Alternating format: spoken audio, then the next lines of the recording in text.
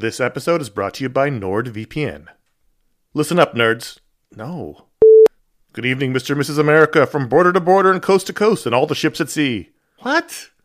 Hello, friends. Do you have a computer? Of course you do, because it's not 1987. Hell, you're listening to this on some kind of computer right now.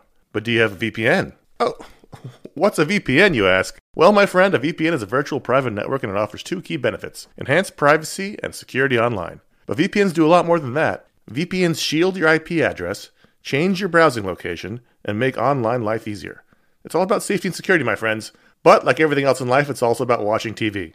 Don't let your paid subscriptions go to waste. I use NordVPN to access my home content while I'm traveling. Wink, wink. Plus, secure your connection on public Wi-Fi in airports, hotels, cafes, anywhere you go when you're traveling. There's over 6,300 servers in 111 countries, and you can find a nearby server for the best VPN speeds. NordVPN is easy to use. Connect with one click or enable auto-connect for zero-click protection. And it's got amazing speed. NordVPN is one of the fastest VPNs out there. And with just one NordVPN account, you can use it on 6 devices. It supports every major platform: Windows, Android, iOS, macOS, Linux, even Android TV.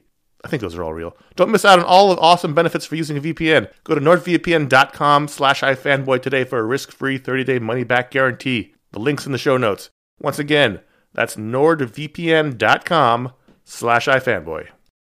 This show is sponsored by BetterHelp.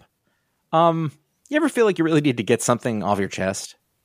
This is like a real thing. Like, if you're mad, if you're upset, if there's something going on, like there's often for me an idea. Maybe it's a wrong, maybe it's a moment, it's an injustice, is something that just you keep going on and on over and over in your mind about it, and like that can create anger and resentment or shame, whatever it is.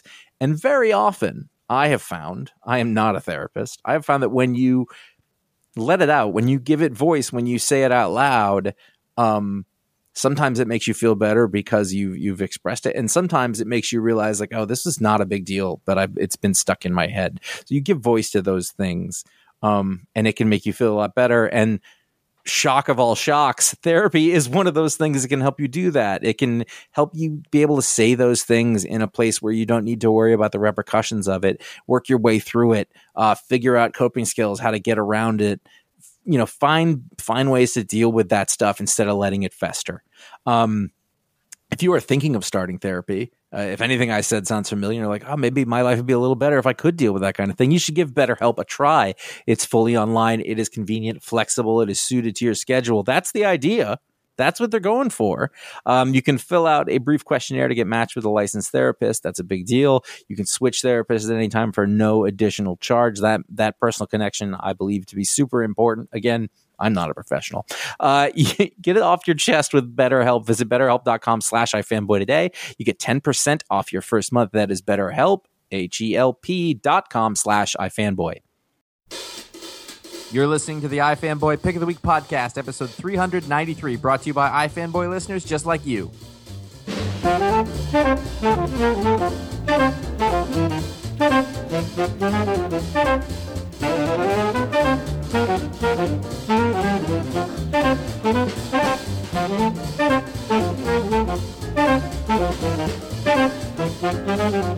3, 2. Hey, welcome to the iFanboy Pick of the Week podcast. This is episode 393. I am Josh Flanagan. I'm here with Paul Montgomery. Hello. And Conor is not here, so we got. It's a lot better, to be honest with you. We got Ryan Haupt. Howdy. I got a beer, so I'm ready to replace Conor. Oh, how many are you in? Because just one. I started one just for the show. This is a special show-only beer. Anybody lose any appendages over this holiday break? I'm down a thumb. I'm hoping that won't be a thing, but hitchhiking already a problem. I got some frostbite, but that was only because there was snow. That's awesome. I would have killed for snow. It was very cold. It was really cold snow. Like it felt like it was even colder than snow normally is. Yeah. But maybe that's because it's July. Somebody stole the flag off my lawn. I had the little, the flag and the thing. Really? And they took it. I mean, it's not like a huge, like, Bill the Butcher kind of, like, wrap around yourself kind of flag, but, one of the little things. And I guess they took it for their... Well, they're just that patriotic. Their patriotic festivities, yeah. Whoops, they couldn't resist. I've had Bill the Butcher in my head for like a week since you typed that same sentence. That's my favorite shot in that whole movie. I know. The matter. Your mouth all glued up with... Anyway. Then he says a dirty word. iFanboy.com is our website. It's about comic books, which up until this point you may have had no idea about if you've just started listening. We read comics. Every week we read a lot of them collectively and individually, except it wasn't too many this week. One of us picks the one that is the best that they read that week. They write up about it on the website. That's the pick of the week. We're going to be talking about that issue, and we're going to be talking about the other books from the week and some other stuff. And hopefully, our hope is that it is both thoughtful, informative, and entertaining. It's a lot to go for. Before we get going, if you haven't read your books yet, you should be warned that we're going to be talking about the stuff that happened in them. So there will be spoilers. So sack up. Don't worry about it. Let's just roll. You know what I'm saying, Paul? I had a pick this week. I did. Previously on iFanboy. Oh man, all the books came out this week. This is crazy. What's going to come out next week? It was an interesting mix of books this week, and I kind of went in not knowing what the hell I would pick. But I went with Satellite Sam #1, which was a very pleasant surprise. It's by Matt Fraction and Howard Chaykin, and we talk about the good and the bad Chaykin. This is great Chaykin. I thought, at least. And this is a black and white book. It's set in 1951, and it's about live television broadcasting, production, smut, murder, all those great things that we love around here. I'm sure you did some TV production classes. I had did. some fun with that. I did all the same ones. Did you work on like Shop Till You Drop? I did. You did. I did. I was the prize coordinator on Shop Till You Drop. I built the boxes. So I mean, I don't know if you had the same experience, but for me, I took a TV production class in college as part of my major, and it freaked me out. It got me very anxious, and I kind of had some night terrors with this, because what Fraction captures so well with this script, and it's something he's been doing with the rhythm in Hawkeye. He does this. There's this great patter, this great rhythm, and this great energy to the dialogue, and it's a lot of overlapping stuff. And sometimes you see the same word balloons repeated because it's those words being said in the booth, and then those words being heard on the stage. And this is a 1951, like a sci-fi, kind of a Flash Gordon kind of show called Satellite Sam. And this is, I guess it's mostly real time, this issue, and it's a 3:45 in the afternoon, and it's the Satellite Sam show, and I guess it's a 15-minute show. And they're missing their main actor. They're missing Satellite Sam, who's this older gentleman named Carlisle White, and his son happens to work in the booth. And I guess he's some kind of technician. He goes into the grid and replaces some light bulbs and stuff. And I really love the way he captured what it's like, the intensity of having to produce a live show and having to kind of improvise when things go wrong, having to go up and replace those light bulbs and shit, walking along the grid and trying to. And also, it was new at this time. Yeah. So while a lot of the stuff that you're talking about, Ready Camera One, Take Camera One, that stuff, I mean, I was taught that. Like I did all that stuff too. Mm-hmm. And that's all the same, but you got like everything else they're kind of making up as they go along, and it's these men in suits, this weird vibe, and everybody looks really professional, but they're all just kids that don't really know what they're doing because it's new and they're trying to get by, and there's huge stakes because there are 3 channels. I mean, now you can do a show on cable, and if you're on TV, then it was a really big deal, and it was sort of the beginning of the whole thing. I was super impressed by this for lots of reasons. I think the most of which, I've never read a comic book like this. I never read one that felt like this and had this kind of pacing. This felt like watching an episode of The Newsroom when they sort of kick in and get going, but with a sort of with a vintage vibe to it at the same time. And I was super impressed that feeling and that patter that you're talking about, this constant motion, and he didn't explain anything. I was like, thank God I have experience in this, because otherwise I wouldn't know what half these words were supposed to be for. Or I was a little lost. I can see that, but I kind of always appreciate that when I understand it, and I don't when I don't. So it's subjective, definitely. But definitely another sort of step forward in the Matt Fraction bag of tricks that he's got. I've never read anything like this, and I think that was the thing that impressed me the most. It was a different comic book. Yeah, I wasn't in my head. I wasn't like, this is I wasn't thinking this is a contender for the pick of the week when I first picked it up. I was like, okay, it's the new Fraction thing. I'm going to check it out. And with Fraction, it's kind of hit or miss for me. There's things I really really like a lot, like Hawkeye, and then there's things that just totally don't work for me. Well, the more that happens, the more I think that's a good sign of a good creator. It has to be said, because they're doing different things. And I'm very impressed though that he's doing these very specific things that you. It's really going to work for you if you're on that wavelength. I honestly don't believe that there was a large enough audience for this particular problem. Yeah? I can't imagine. Well, Ryan, you said you were a little bit lost with this. Was to the detriment of the book, or did you catch up with it, or did it never win you over? By the end, I felt like I at least knew the thread of the story. Okay. But those first, I think the problem was, maybe problem's the wrong word, but it drops you right in the middle of it, which is nice because it's quick and it's snappy, like you guys have been saying. But those first few pages are so dense and jargony that I did get a little lost, and it took me a while to feel like I'd caught back up. I would say the moment where the book clicked for me was when the guy is replacing the light bulb. I loved that scene. That sequence was wonderful. Yes. Showing the guy doing the advertisement for like the cream of wheat, and you see there's this little sound effect that just says pop, and you don't know where it comes from or why. And then they show on the next page that the guy's replacing the light bulb and he drops it, and you see the light bulb break and create the pop that you just saw on the previous page. And that was when I was like, oh, okay, I get what this is now. This is really cool. Yeah, there's overlapping stuff, and it gives you new context. And I liked it. And so so then I kind of went back to the beginning of the issue and said, let's try this again, and it got a lot more out of it that second time. Yeah, but I just think it's cool. It's like multi-layered. There's so many different things going on and from different directions. And we did the best panels of the week this week, and I chose the full page where Carlisle White never shows up because he's dead. That's the thing.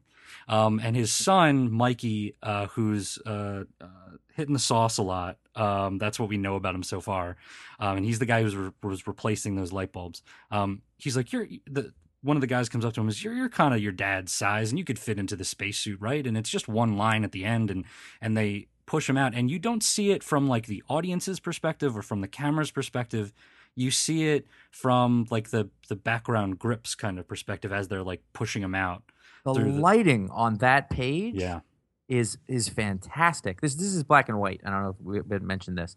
But the way that they achieve the depth and the lighting on that, it's really impressive. I'm just staring at it right now. Like, I love the aesthetic. So well done. I love the aesthetic of the book, and it's great Chaykin because he's such a great choice for that book because those faces, and especially like the advertiser or the executives, the sponsors they bring in, like they decide we're gonna bring in some of these guys who are maybe gonna donate some money to us, be sponsors, and it happens to be the worst possible day to bring them in to the production.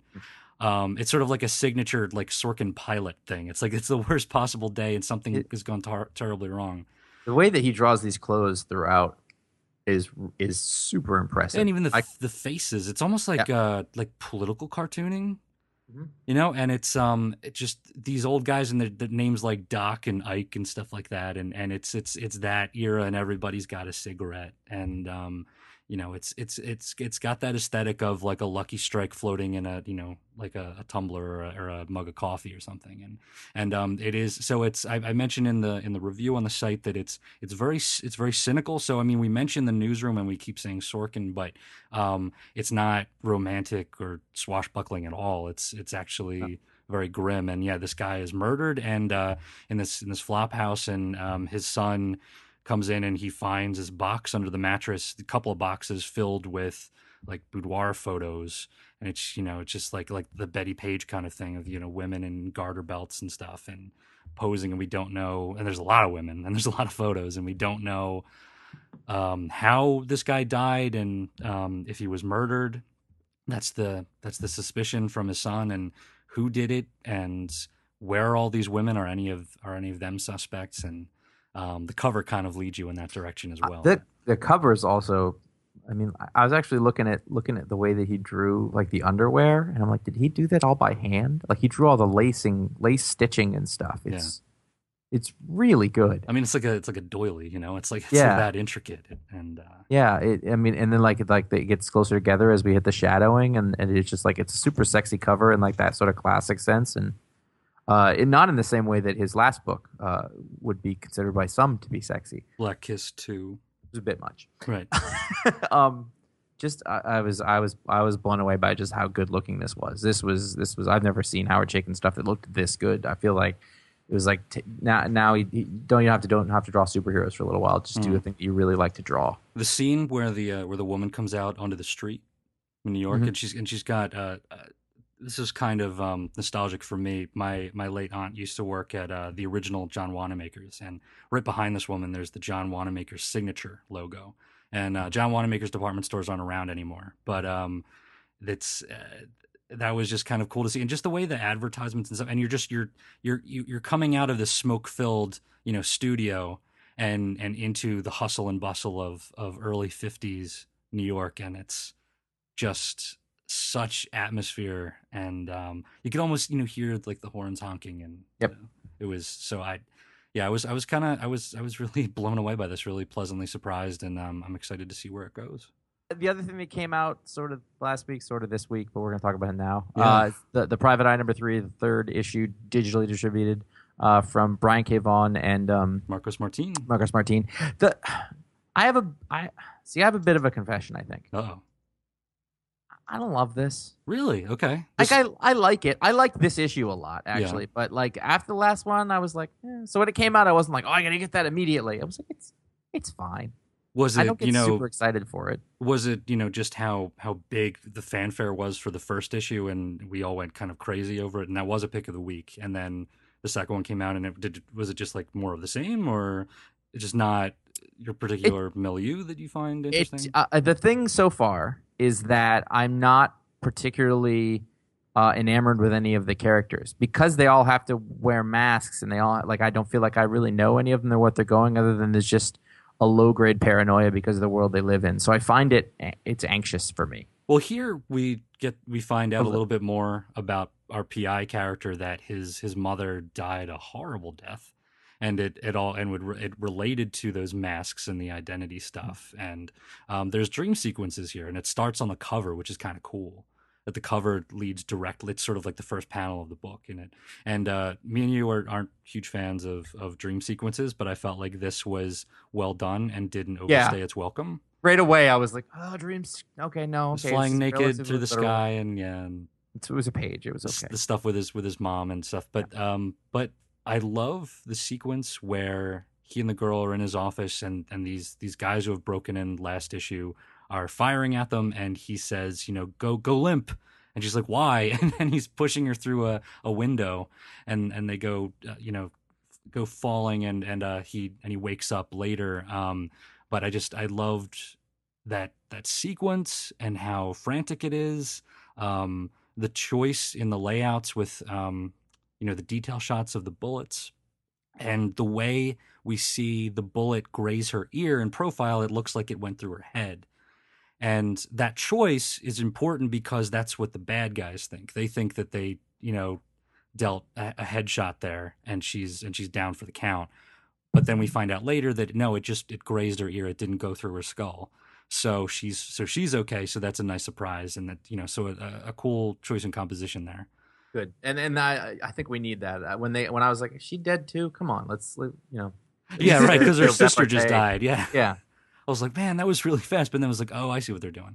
The French, again, just historically not good shooters. They did blame this one on the masks, so it was a bit of a stormtrooper scenario. There's always an excuse, though. The war was not finished. I don't know. They drove around. What are we going to do? Exactly. But but you mentioned not having an entire grasp on the characters. One character I think is really super important is that granddad character. I like him. He's my favorite. He's great because he's us.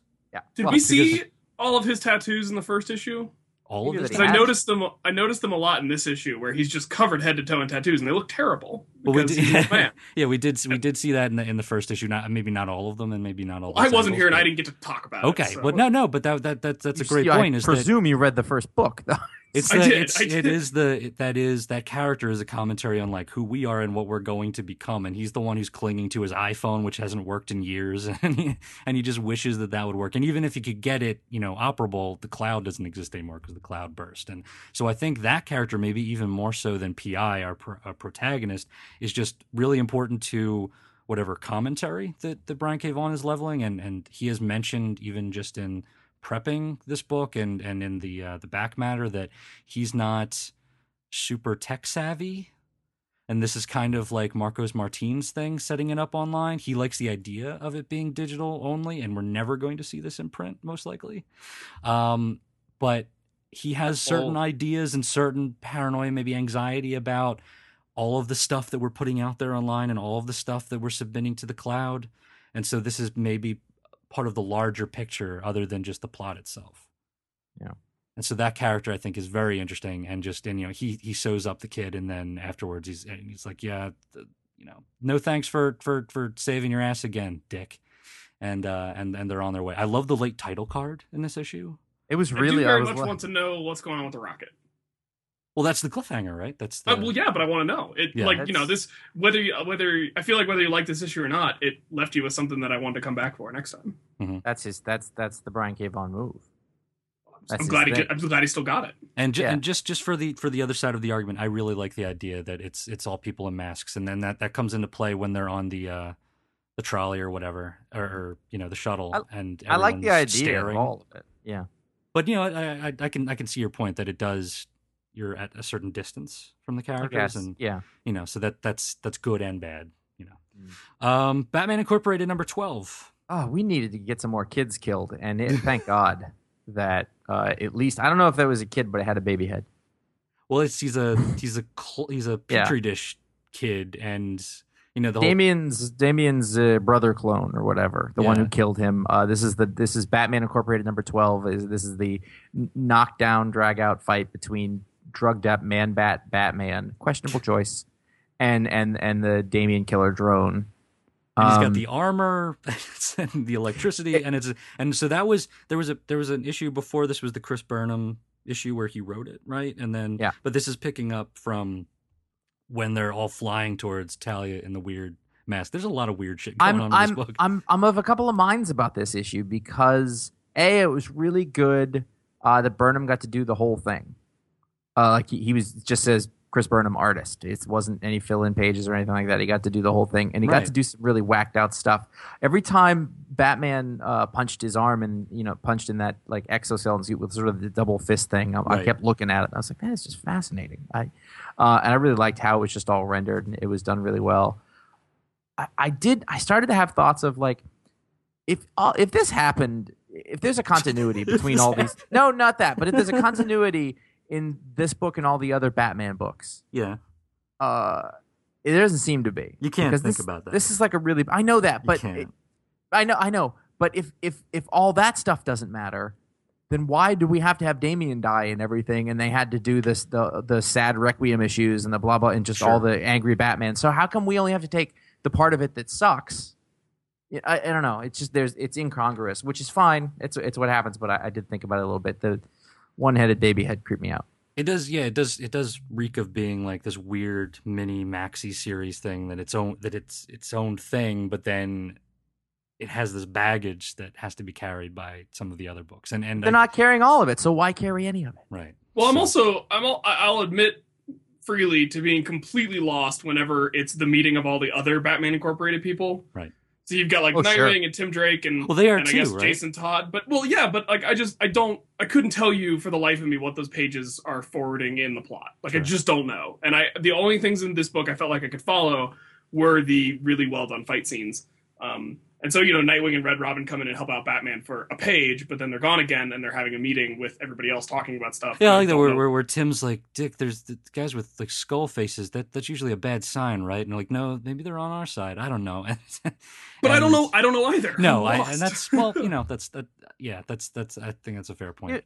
Here's the thing. It's still Batman Incorporated, which isn't actually necessary, but as it is the title, we have to refer to it from time to time, I guess. Right. I Well, what do you guys think about the depiction of Batman? I think it's I mean, it's sort of the Frank Miller goddamn Batman thing. It's all-star weird, Batman sort of.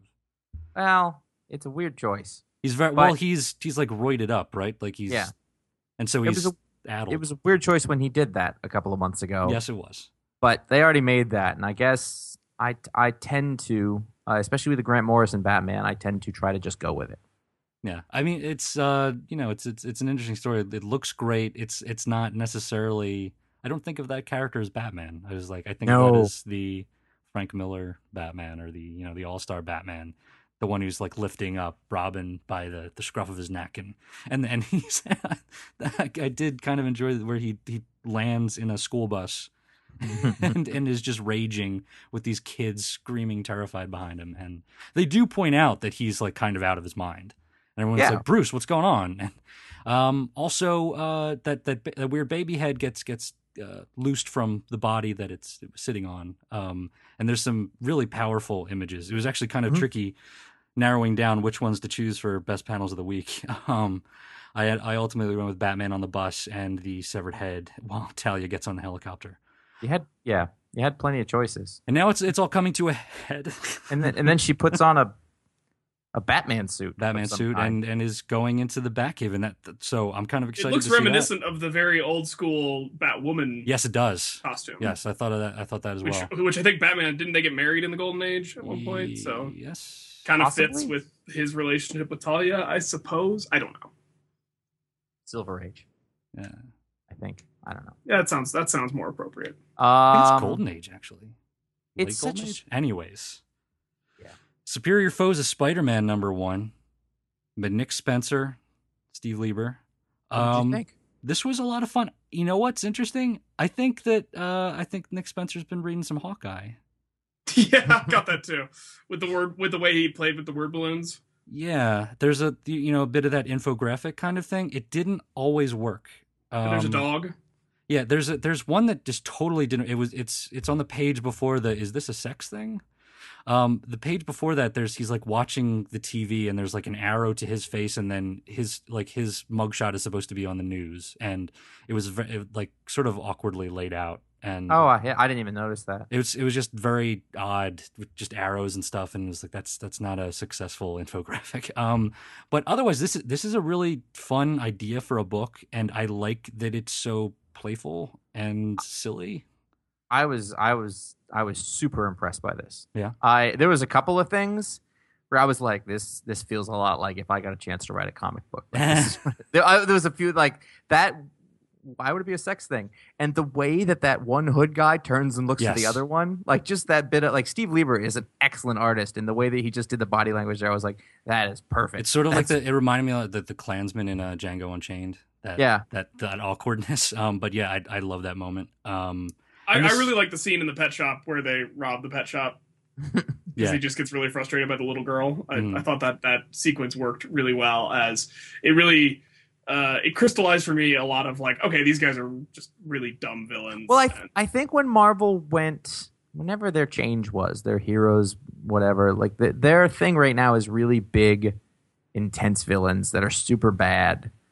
And this is one of those, like, it's just fun. Well, these are like the Flash Rogues, basically. Yeah, exactly. And it, but like in a Marvel context, which feels a little bit different. They've got their stupid outfits, and the one guy's really afraid, and it worked for me the whole way through. I thought it was a ton of fun. Yeah, like the Shocker hiding, like he's not hiding under the table, but they call him a coward, and he's taking money that people dropped, and that was. Well, and I also like that the Speedster character is really reluctant to actually use his super speed because he gets tired. He's talking about traffic in Manhattan. Right. Yeah. So he's like constantly out of breath, and he's like, man, just because I go at super speed doesn't mean carrying things easier. Yeah, and before anybody writes in and says like I am accusing Spencer of stealing the idea of the Flash Rogues, I know that this is the Sinister Syndicate. They're being called the Sinister Six, even though there's 5 of them, which is kind of funny. But this does go back to it's not called the Superior Foes of Spider-Man, but the Sinister Foes of Spider-Man. But there have been these characters before, and so, but I like that they're bringing that back, and I'm kind of looking forward to seeing the interaction between them and Doc Ock Spider-Man. I hope folks read this because it was a lot of fun, and I want to read more. I really enjoyed it. Yeah, very fun. I'm still reading Green Arrow 22. I'm still reading Green Arrow. And I think I narrowed it down to it's better than the other DC books. Now that's a grain of salt, obviously, but I'm still intrigued enough to keep reading it. Well, our thesis is that it's not Oliver Queen. It's not the Oliver Queen that we know. Yeah, no, that helps a lot. And that's not necessarily fan entitlement. It's just like this character bears no similarities. None. And it's not just because he doesn't have the goatee. It's just like that's a huge part of it. He's Iron Fist. That's what this is. Yeah, that is really what that's the thesis. And I mention that every time we talk about this. So moving on, Count Vertigo, kind of dope in this book. Yeah, Count Vertigo, usually a ridiculous character.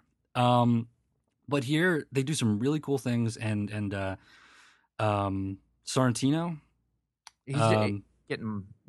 he's doing this cool thing where he does the detail, like those inserts of the arrow flying or the impact or whatever hitting the guy's jaw, and he does it here, and he loses a tooth.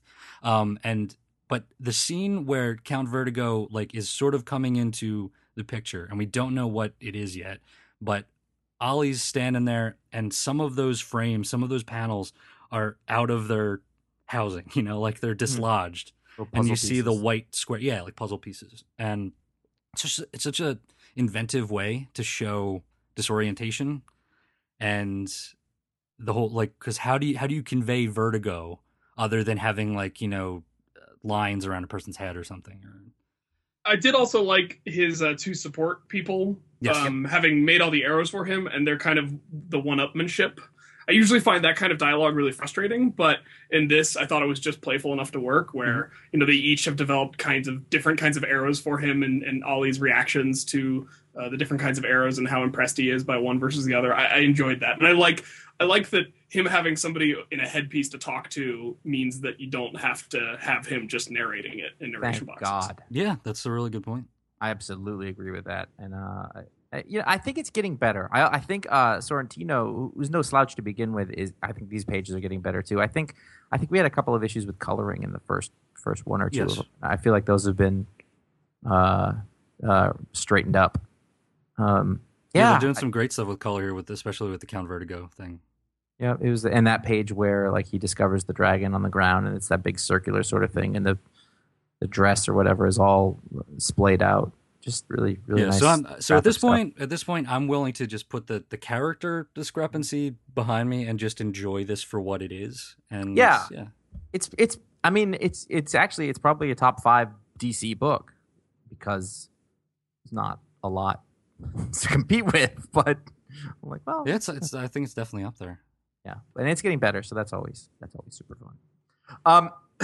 Speaking of super fun, here's what I want you to do. I want you to go to ifanboy.com/Amazon. I want you to click on there, and I want you to buy just everything you've been thinking about buying. I don't want you to worry about paying for it. I want you to just put it on a credit card. That's going to come, because what I've been told is that if you just hope for the best, it's going to work out. So stop waiting for those things. Again, ifanboy.com/Amazon, and I just go crazy at Amazon. We'll get a little piece of that insanity, and you'll get all that stuff you want. And you're going to want to sign up for Amazon Prime, for one thing, because they can get there in 2 days, or if you want to pay a little bit extra, 1 day. So it's going to help you in the short term. It's going to help us in general. And we're not responsible for what you do.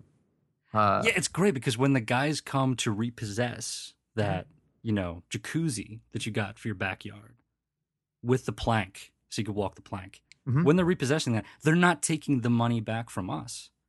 We still get. I actually don't think that's true. I think you guys will lose your commissions for stuff that gets returned.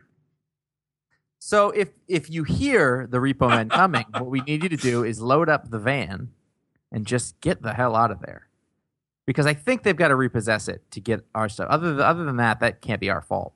Well, it's not Amazon coming to repossess the stuff; it's the creditors, right? Yeah.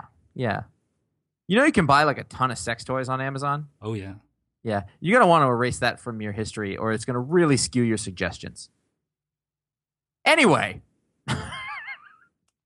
Ryan, tell us about Fairest, number 17. So are any of you guys reading this? No. It's crocodile hair. It's a great Yes, cover. No, Adam Hughes has been killing it with all the coverage for Yes. this series, but this is a Fables spin-off book. This is kind of the book that is replacing the Cinderella books that Chris Robertson was doing for a while. Mhm. And this is a series of disparate arcs kind of covering the events of the quote-unquote fairest of the lands. So we had a Rapunzel story where it's Rapunzel in the Japanese fairy world, or fable world, which was awesome. And this story, which is being written by Sean Williams and drawn by someone I'm not familiar with, who's being drawn by Steven Sandowski, is set in Indu, which is the Indian fable world, and it's about what happened to Prince Charming after the war to overthrow the adversary. So we thought he was gone. We thought he died in the explosion that destroyed one of the gates in and out of the homelands. But Prince Charming's back. He's a Maharaja in Indu, and he's teaming up with local girls trying to save their village from demons and fighting crocodiles with scimitars. It's awesome. I love scimitars. Avengers AI #1 I wanted to mention briefly. This is Sam Humphries and Andre Lima Andrejo. I might be getting that pronunciation wrong, but really interesting. Andre does kind of the first pages of his that I'd seen were like it was anthropomorphized animal people, like lizard people and stuff, and so he did like a really great organic kind of arts and like the natural world. And so when I heard that this same artist was going to be doing robot stuff and an entire Avengers team with like the Vision and a Doombot, and the kid from Runaways who has robot powers and is like, Yeah, I'd forgotten about it. He's another son of Ultron. Yeah. And so he's like sort of like Vision's half brother, and that's sort of the interaction. And so seeing that it's really kind of cool. And he's got kind of a in his line, it's a little bit like Frank Quitely. And I likened it to the way Quitely drew like Parasite in All-Star Superman. And so to see robots like that, and so to see like the Vision like spread out into a bunch of like nano robots is pretty cool. It adds like this extra dimension. You don't have to draw robots the same way every time and do kind of like a, I don't know, Transformers or, Evangelion kind of thing. You can do something different. And that's what this was. And this was a lot of fun too. And it reminded me just how cool the Vision is. Sort of like the Martian Manhunter of the Marvel Universe. He can like fly through stuff, and just a really cool, fun, entertaining book. And I am on board for this. Plus Petulant Doombot. Yes. And I liked that they gave all the different robot characters different colored word balloons, which makes it a lot easier to keep track of who's saying what when. It is I thought that was helpful. very subtle, didn't distract, but was kept everything clear. Yeah, and a great showcase for Hank Pym too. Hank Pym like in an interrogation room, like hitting at like a false fingertip to activate his whatever Pym particles to become Giant Man. I think we're in a Hank Pym renaissance right now. They're going for that. I don't know how successful it's going to be, but this is fun contained in this. Are you reading Abe? I assume you're reading Abe Sapien. Yes, #4. Mhm. This has been the one that was weird, it was weird. Yeah, but I think they pulled it around with this one. yeah. And I really dug. Basically, if you're reading the BPRD books, it's gone to hell. It's called Hell on Earth. The monsters have taken over. Everybody's turned into monsters. It's all crazy. And the thing that was cool about this was that we met these people who flock to the like site of these big crazy monster eggs, who worship them and are weird. And Abe just sort of ends up at a campfire with a bunch of zealots, and they just kind of have a conversation. There's other stuff that happens. So that was sort of the most intriguing part of it. And my only criticism would be like okay, we got to get moving with this Abe thing, because I feel like he got put into a coma like 2 years ago, and he's like, which by the way, this is par for the Hellboy course, so I can't really say I wasn't expected. It is, right. Yeah, I agree with all those. But I love the new Abe Sapien design. Like, I like that he's sort of going through that Hank McCoy kind of second mutation thing. That's pretty He really doesn't want to be a frog, but you know what, guys? I think he's a frog. I think he is. Okay. Charles Soule took over from Daniel Way as writer of Thunderbolts #12. This one was drawn by Steve Dillon, and it's basically a Punisher story. I've been following the Thunderbolts. It's a weird team. It was pretty good.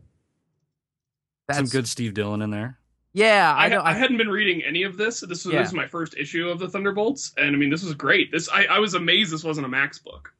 Yeah, no, it's pretty good. I think Steve he got a little raped on the colors. That was harsh, but I don't think the colors weren't so great. But besides that, it was fun, and the only place you've been able to read Steve Dillon has been with Daniel Way for a while. I think so. I think it's cool to see something else, and Charles has been doing really good work on stuff. I don't know if you've noticed, but he went from a guy that most people didn't know to a guy who's on like 4 ongoing books from Marvel and DC.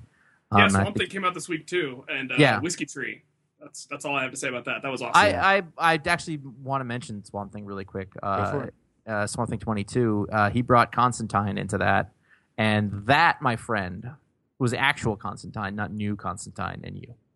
I was curious about that. I didn't know if you would dig on it or not. And yeah, well, I read it professionally. I know that I said I'm not going to go get the series or anything, but it felt like him. I think there was a couple of points where I think he had the dialogue really well down for a bit. There's a couple of times he went a little more South London than Liverpool. But other than that, I thought it was pretty good. It's also kind of tough to gauge because he's under the influence. Yeah, but he looked like ratty old Vertigo Constantine. So I was. And there's a tree that grows whiskey.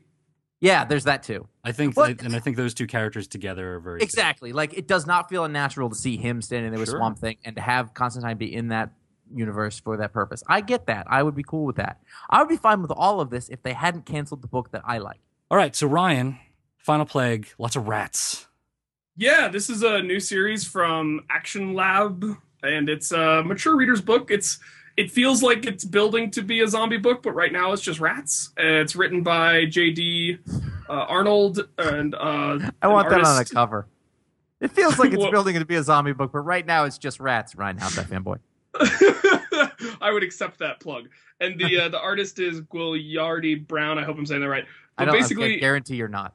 Okay, fair enough.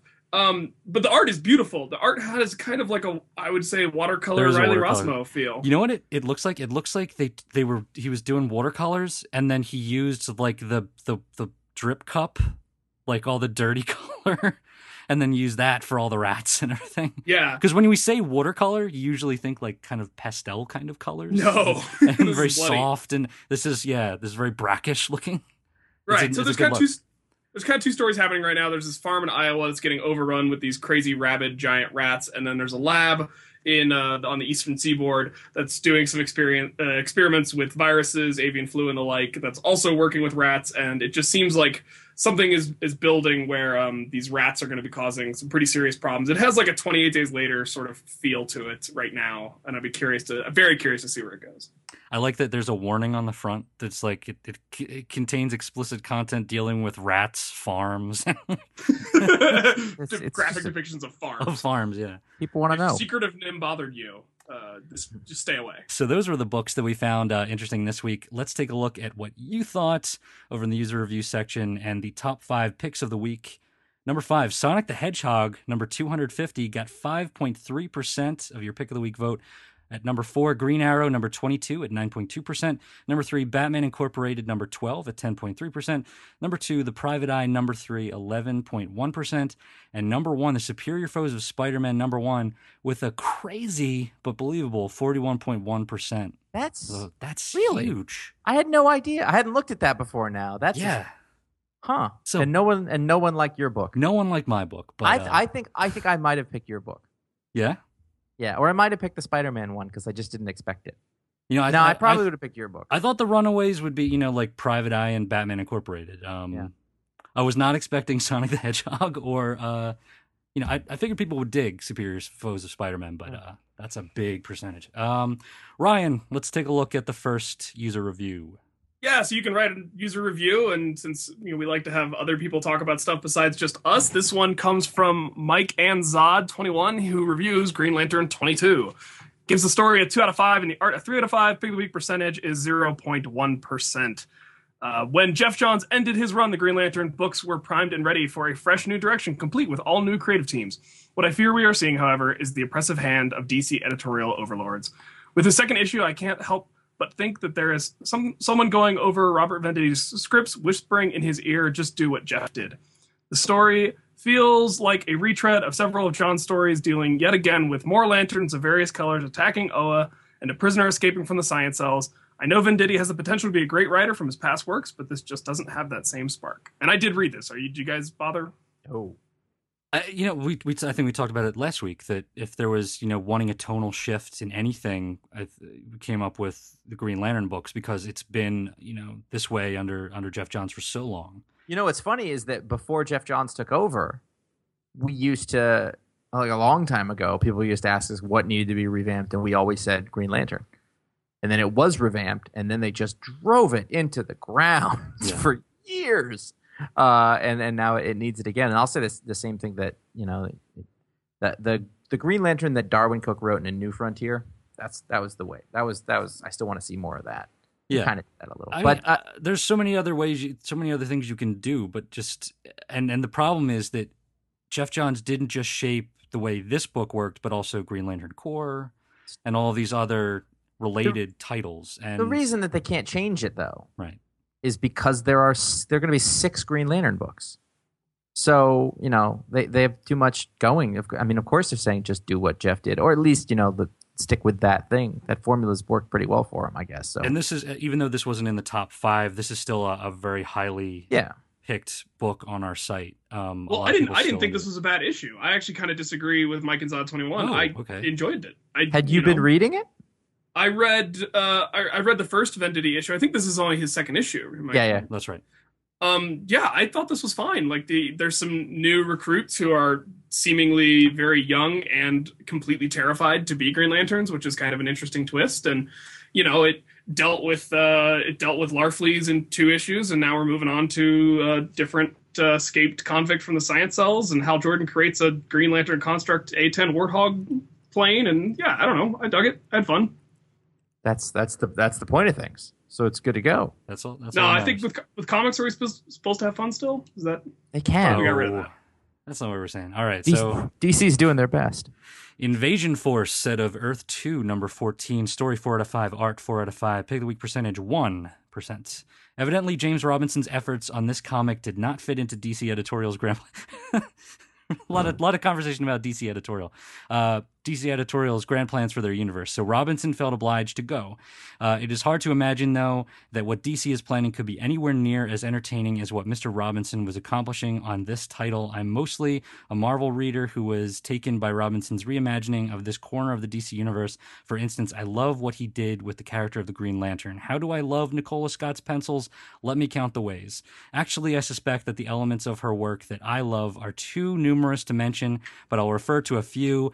Damn, girl, you draw the hero so sexy. Scott has one of the best eyes for anatomy in the comic industry. And yes, I chose that review so I could say, damn, girl. And I'm never going to do that again. I don't believe that. I think you're going to take that clip and it's going to be your text tone. It's going to be mine. I can tell you that much. It's too bad to watch somebody else get snuffed out again. I don't even want to be too... Well, I mean, that's what's happening. We all know it. Anyway, so those are your reviews. If you read your books, you go through to ifanboy.com/comics. You can pick your books and rate them and write a review. And if you get them up early enough and they're a book that we aren't talking about somewhere else, then you got a pretty good shot at getting on the show. So please keep those up. We feel they help. They add to the show. And damn, girl. You liar is what you are. Next up, we're going to take a shot at an audience question or two. See how we're doing. Dave from upstate New York, means prison, I'm pretty sure. Is there any particular creator or work that you previously dismissed that you now dig, or one that you liked and now have difficulty defending from a critic craft standpoint? That's a great question. I will not go first. I talk a lot. Okay. An artist that I didn't get when I first, encountered the work, Quapel on Thor.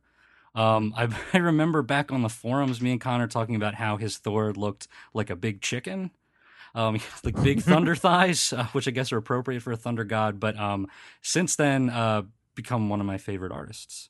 That's it's interesting that you mentioned him, because one of the people I no longer feel like I can defend, who I did like when I was first getting into comics, is the writer of that same series, J. Michael Straczynski. Yeah, but a lot of times he'll start and then. But that's but is that I think the question is saying is that Oh, okay. Why? It's just a I'm wondering change. It's just why. a sea change. Okay. I liked his Amazing Spider-Man run at the beginning, and I did too. looking back on it, I would have a hard time defending it from a critic craft standpoint. I think I was just new to comics. I was really enjoying John Romita Jr.'s art on Spider-Man. I think he does a fantastic Spider-Man, and I wasn't in the comics world and scene like I am now, so that book really struck me as something new and different. And now in hindsight, I'm like, oh, that actually wasn't very good. Well, let's talk about J. Michael Straczynski. Oh.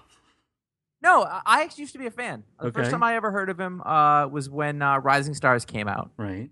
and I really liked it. I was new at that point and had never read anything like it. But it did the same thing. Like, it started to disappear, and then like every time it came back, it was less interesting than it was before. And then when it did finally end, he finished it, but it wasn't great. And then, for me, the more I read it, the more I find his writing to be very heavy-handed. Yes, and I found it to be he moralizes a lot, which Yeah. bugs me. Although I will say I'm enjoying 10 Grand more than I ever thought that I would another JMS book, but the moralizing I feel very heavy-handed and draws me out of the story because I feel like I'm being lectured and preached at. And at this point, like, I can't even be subjective about it because I see it, and as soon as I see it, it's like there's, if you have a really close friend or something and you know them really well and they do something that irritates you, and it's never not going to irritate you because that's just what they're doing. It's not objectively bad. It's just a thing that I don't like. Well, there's another writer I can think of, Josh, that I know you and I both enjoyed some of his older work and probably maybe haven't enjoyed more recently, and that'd be Paul Jenkins. Yeah, well, it's interesting you say that. I think I can't remember. I actually haven't read most of his Hellblazer stuff, which apparently was the sort of early stuff that's supposed to be pretty good. I haven't read it, but for a while, like specifically when he did Inhumans, which brings me to mine. I thought it was great stuff, and since then it's gotten. I don't even get it anymore. Well, I'll come straight out and say that the original Marvel Knights Sentry book I thought was interesting and different and good. And as a concept, it worked as a single story. And by the end of the Sentry's arc, we had the funeral issue that Paul Jenkins also wrote. And I'm just like, I don't even know what this is. Yeah, I think that was a failure, but it was at least an interesting failure. Josh, This entry. Didn't you not like Yusad Rubik at the beginning? Yeah, that's one. I didn't love him on like the Ultimates or whatever. I think I just wasn't reading stuff that he did. But now that he's on Thor, I've definitely come around. I think it's excellent. Not to call you out on anything. That's fine. No, my big one would be Jay Lee. Okay. I used to think that Jay Lee was the bee's knees, and I used to like anything he drew. I was down with it, and I loved it. And now I find it extremely cold, and it doesn't do very much for me at all. It's interesting, I guess, from a graphic standpoint, but not very much from a comic book storytelling standpoint. And I can see that. Like it anymore. I used to love it, and now I don't like it, which I think is pretty interesting. To go the other way, I have one more for the current vein because this is the first one that came to mind, and it's Jeff Johns. I really loved everything Jeff Johns was doing for a long time. And then as we were kind of gearing up towards the New 52, his work just lessened for me somehow. And I think it was even a little bit before that. Yeah, it was waning. But this is one of those, I got to pull my as a scientist card. There's so many moments in a Jeff Johns book where I read something and I'm like, dude, a Google search would have told you that was wrong, let alone actually asking a scientist. And I know that that's something you have to accept in comics, but when it's not even a story point, it just comes across as incredibly lazy, and I get frustrated, and it takes me out of the book. And was so it the now Copperhead fight, the thing with there's the been more ears? than that. I mean, he mentioned in the first couple of issues of Aquaman, they talk about going into the trench at the Mid-Atlantic Ridge, and even just from a definition standpoint, a ridge and a trench are opposite things. They're not the same thing. So I was frustrated as a reader. I actually put that on a test that I gave to students. I said, what's wrong with what the marine biologist in Aquaman is saying right now? They had to answer it for credit. Professor Haupt is weird. I know. What was with that? He's like a nerd, right? Yeah, I know. Totally. Yeah, totally a nerd. What's funny about Johns is that I didn't used to like him, then I did, and now I'm not interested in the work he's doing. Right. I don't know why. I can't tell you what that is because he definitely has something that nobody else has, and I just feel like he's been a little aimless in his work. Just very, very quickly, just going back to the question, or one that you liked and now have difficulty defending from a critic craft standpoint. And my reading of that was sort of like a guilty pleasure sort of thing. It doesn't necessarily have to be, but an artist that I love, but I can't always defend. Hergé, with, some casual racism. That's a problem. And I don't defend any of that. And yet Tintin has a lot of other things going for it and is very important, not just for my comic reading, but just in what things I'm interested in. unlike somebody like Orson Scott Card, you could say that there is at least a cultural time. Not excuse. There's but, it's a very difficult thing to even describe. But okay, I want to stop talking about things we don't like anymore. Yeah, and I know that there's people. We can go. Let's go out on the stuff that we didn't used to like that we came around on. And for me, the big ones. I've got a few, but the big ones are just artists from earlier eras. I mean, the biggest one would be Jack Kirby. When I was younger, when we first started doing iFanboy, I didn't get it, and now Kirby is God. Kirby is to comic books what Eric Clapton is to rock guitar. More so than that. He's like Clapton, Elvis, and the Beatles, and everything all at once. And I see that now, and I know about it, and I want to slap the snot out of the younger version of me who was like, oh, it's blocky. I don't know. Same way I didn't used to like Sienkiewicz at all. I didn't get it at all. And now every time that I see just a splash of ink that guy does, I'm like, that's gorgeous. Look at that thing. That's amazing. I could say the same thing for Ennis and Dylan on Preacher. I was going to say Garth Ennis. Yeah, I avoided Preacher for a very long time because I thought that that's just going to be like vulgar and like shock for shock's sake, and it is kind of vulgar throughout. But I get that's more a change in me. It's like it's artful. Vulgar. Like when I saw that cover with Arseface on it, I was like, that is nothing that I am remotely interested in, and it is my favorite self-contained comic book run. Like it's my favorite thing, and I enjoy both Ennis and Dylan now. So that's mine. Yeah, Garth Ennis was the main one I came up with too, and I think something that I dismissed initially, but now enjoy quite a bit. When somebody first told me the concept of Fables, I thought that was really dumb. Sorry, Bill, but then they actually gave me the book, and I read it, and I was like, oh, this is not dumb. This is actually interesting. I did that. I got on Fables and I dropped it, and then I came back. Yeah. Then I dropped it. but for as far as like this person, they were a good friend, and they just described the idea behind Fables, and I think they just went into too much detail, which nerds can do. Oh, don't ever talk to me about Doctor Who. I don't want to hear it. But that was the concept of Fables. From hearing it from that friend was something I dismissed, but then that same friend gave me the books. So wibbly wobbly. I don't know. What does that mean? The worst thing that never happened to Doctor Who was Doctor Who fans. Send your letters to Paul at ifanboy.com. He didn't say it, but I don't want to deal with it. He likes Doctor Who, so it's fine. I do like Doctor Who. Like, he was like, I like it fine. Back off. So we have another question from Blake from Chicago, who writes, I was wondering if any of you have any favorite story arcs or character ideas that you wish had been explored further or gone a different direction, which didn't either due to editorial mandate like event tie-ins or another creative reason. For example, in the Fraction Iron Man run, I wish they had explored the implications of Tony Stark becoming a fully post-human cyborg and what that would mean for his self-perception and worldview, as well as the fact that he was indebted to Reed Richards to help him create the Bleeding Edge armor. Do you have any that spring to mind? The New 52 did a lot of interesting things to storylines that I liked.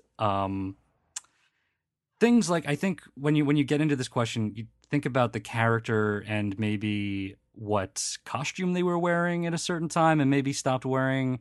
So switches in who was the superhero, like when Bart Allen was the Flash. I thought that was kind of interesting. It didn't last too long, and I think there could have been more of that. There was also Wally West Kids. I thought of that as well. There was more than enough of that. If there's no one's like, bring that back. Yeah, no one. Actually, I don't think anyone. Wally West. Wally West. Wally West is a good answer. I think people are into the Wally West.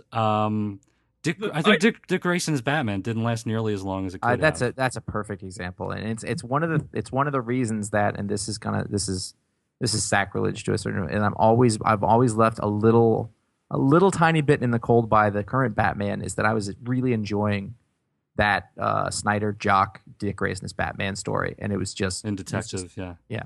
I mean, I love the new Batman stuff. I've been enjoying it throughout. But yeah, I do wish that he'd gotten to continue that for a year, 2 years longer. I mean, let that run, because those relationships were great with Dick and Alfred and Dick and Damian. And it was a different flavor of Batman, and I really enjoyed that a lot. So and you know, the one everyone, you know, Stephanie Brown as Batgirl, I could always do with more of that. And I just to see Stephanie at all would be great.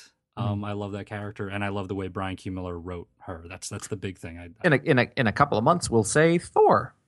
I think that'll be the three Thors. That'll be the answer. That's your future answer for this one. Sure. Yeah. Well, I'm keeping it in the Batman universe. A book that I would have liked to have seen explored further and was ruined because of editorial tie-ins might have to be Gotham Central as the pinnacle of that problem. Oh, the ending. Yeah, because that's not a natural conclusion to that. That's nope. It was actually a supernatural conclusion. That's right. what it was. Yeah, that was kind of the problem. Didn't fit along with anything. That's a great answer. I also think that a lot of the Wildstorm characters that have been introduced into the DC proper with the New 52 have been completely squandered. You just actually Wildcats 3.0. That was a story that just ended, and he was going to go so many more interesting places, and that just gone. I don't Amalgam, when they combined all the DC and Marvel characters together, I think that could keep going. I'd like to explore that world a little further. Pronounce amalgam. I'm pretty sure I had enough of that. I don't think you can answer this question without bringing up The Sopranos, because every one of those. Sorry, no, I know it's not related, but Richie Aprile, Ralph, Furio, all of those stories just cut off. And you can also do this with relationships. That a lot of times those are the threads that get just abandoned. So things like Stargirl and Captain Marvel, or Shazam as he's now known. I thought that was kind of like a weird. Well, I was also thinking about when Starman and Captain Marvel teamed up in James Robinson's book. That kind of came out of nowhere, and it didn't mess up the world James Robinson was exploring in any way, but it did take the book in a different direction for a few issues, obviously because of some larger tie-in that when you're just reading Starman, it comes out of left field, doesn't really make any sense, and then it's gone. That sort of grabs your nuts on the whole story, just yanks. All right, come on. Okay, it's over. Here's one. How about the status quo in Paul Dini's Detective Comics when you do those episodic sort of mysteries, and the through line would be the Riddler as a kind of detective, a very interesting relationship between Batman and the Riddler, and also in that run, I liked Batman and Zatanna together. Yeah, I like that too. That's always an interesting combination. I think New Krypton is a really interesting concept, and it started off really strong. I actually really like that idea, and it just kind of went nowhere, and they had to erase it. That was the thing. They had to blow everything up. And I wish that could be just a continuing status quo kind of thing. So remember when Starfire was Buddy Baker's babysitter? Very briefly, yeah. Sword of the Atom. That's a cool idea. Okay, all right. That's many answers to your question. Yes, it is. If you have any emails you'd like to send us, any questions, you can send those to contact@ifanboy.com or a voicemail at 1-888-FANBOYS. That's 326-2697. We also have other podcasts. Go look for them. Check out ifanboy.com for the Pick of the Week review and more in-depth comic book commentary and all the important news and discussion topics. Go to ifanboy.com/about to see the staff of iFanboy and their social network links. Follow us on twitter.com/ifanboy and stay in touch on facebook.com/ifanboy. You can email us at contact@ifanboy.com or leave a voicemail at 1-888-FANBOYS 326-2697 with any questions, comments, concerns, discussion topics, etc. If you like us, then what we're going to need is your help. You need to take your iTunes. You got to go in there. You find the iFanboy. You're going to type up a little review. Listen, I'm not going to lie. I hope it's a positive review. But that's up to you. This is a free country, presumably. Also, if there are things that you see that you like, say on the website, you want to put those up on your Twitters and your Facebooks. If you want to throw things around you think we might enjoy, that is always a huge help to us. If you can help spread the word, you are our marketing and advertising department, it turns out. And the pay is crap. So you'll have to deal with that. But thanks very much. We swear he's used the internet before. Yeah. All right, so that is it for this week's show. We hope that you're healing well from all of your sparkler-related injuries. Let's give Ryan his plug. Yeah. It's the only reason I'm here. Yeah, let's get it over with, sort of. What do you do, Ryan?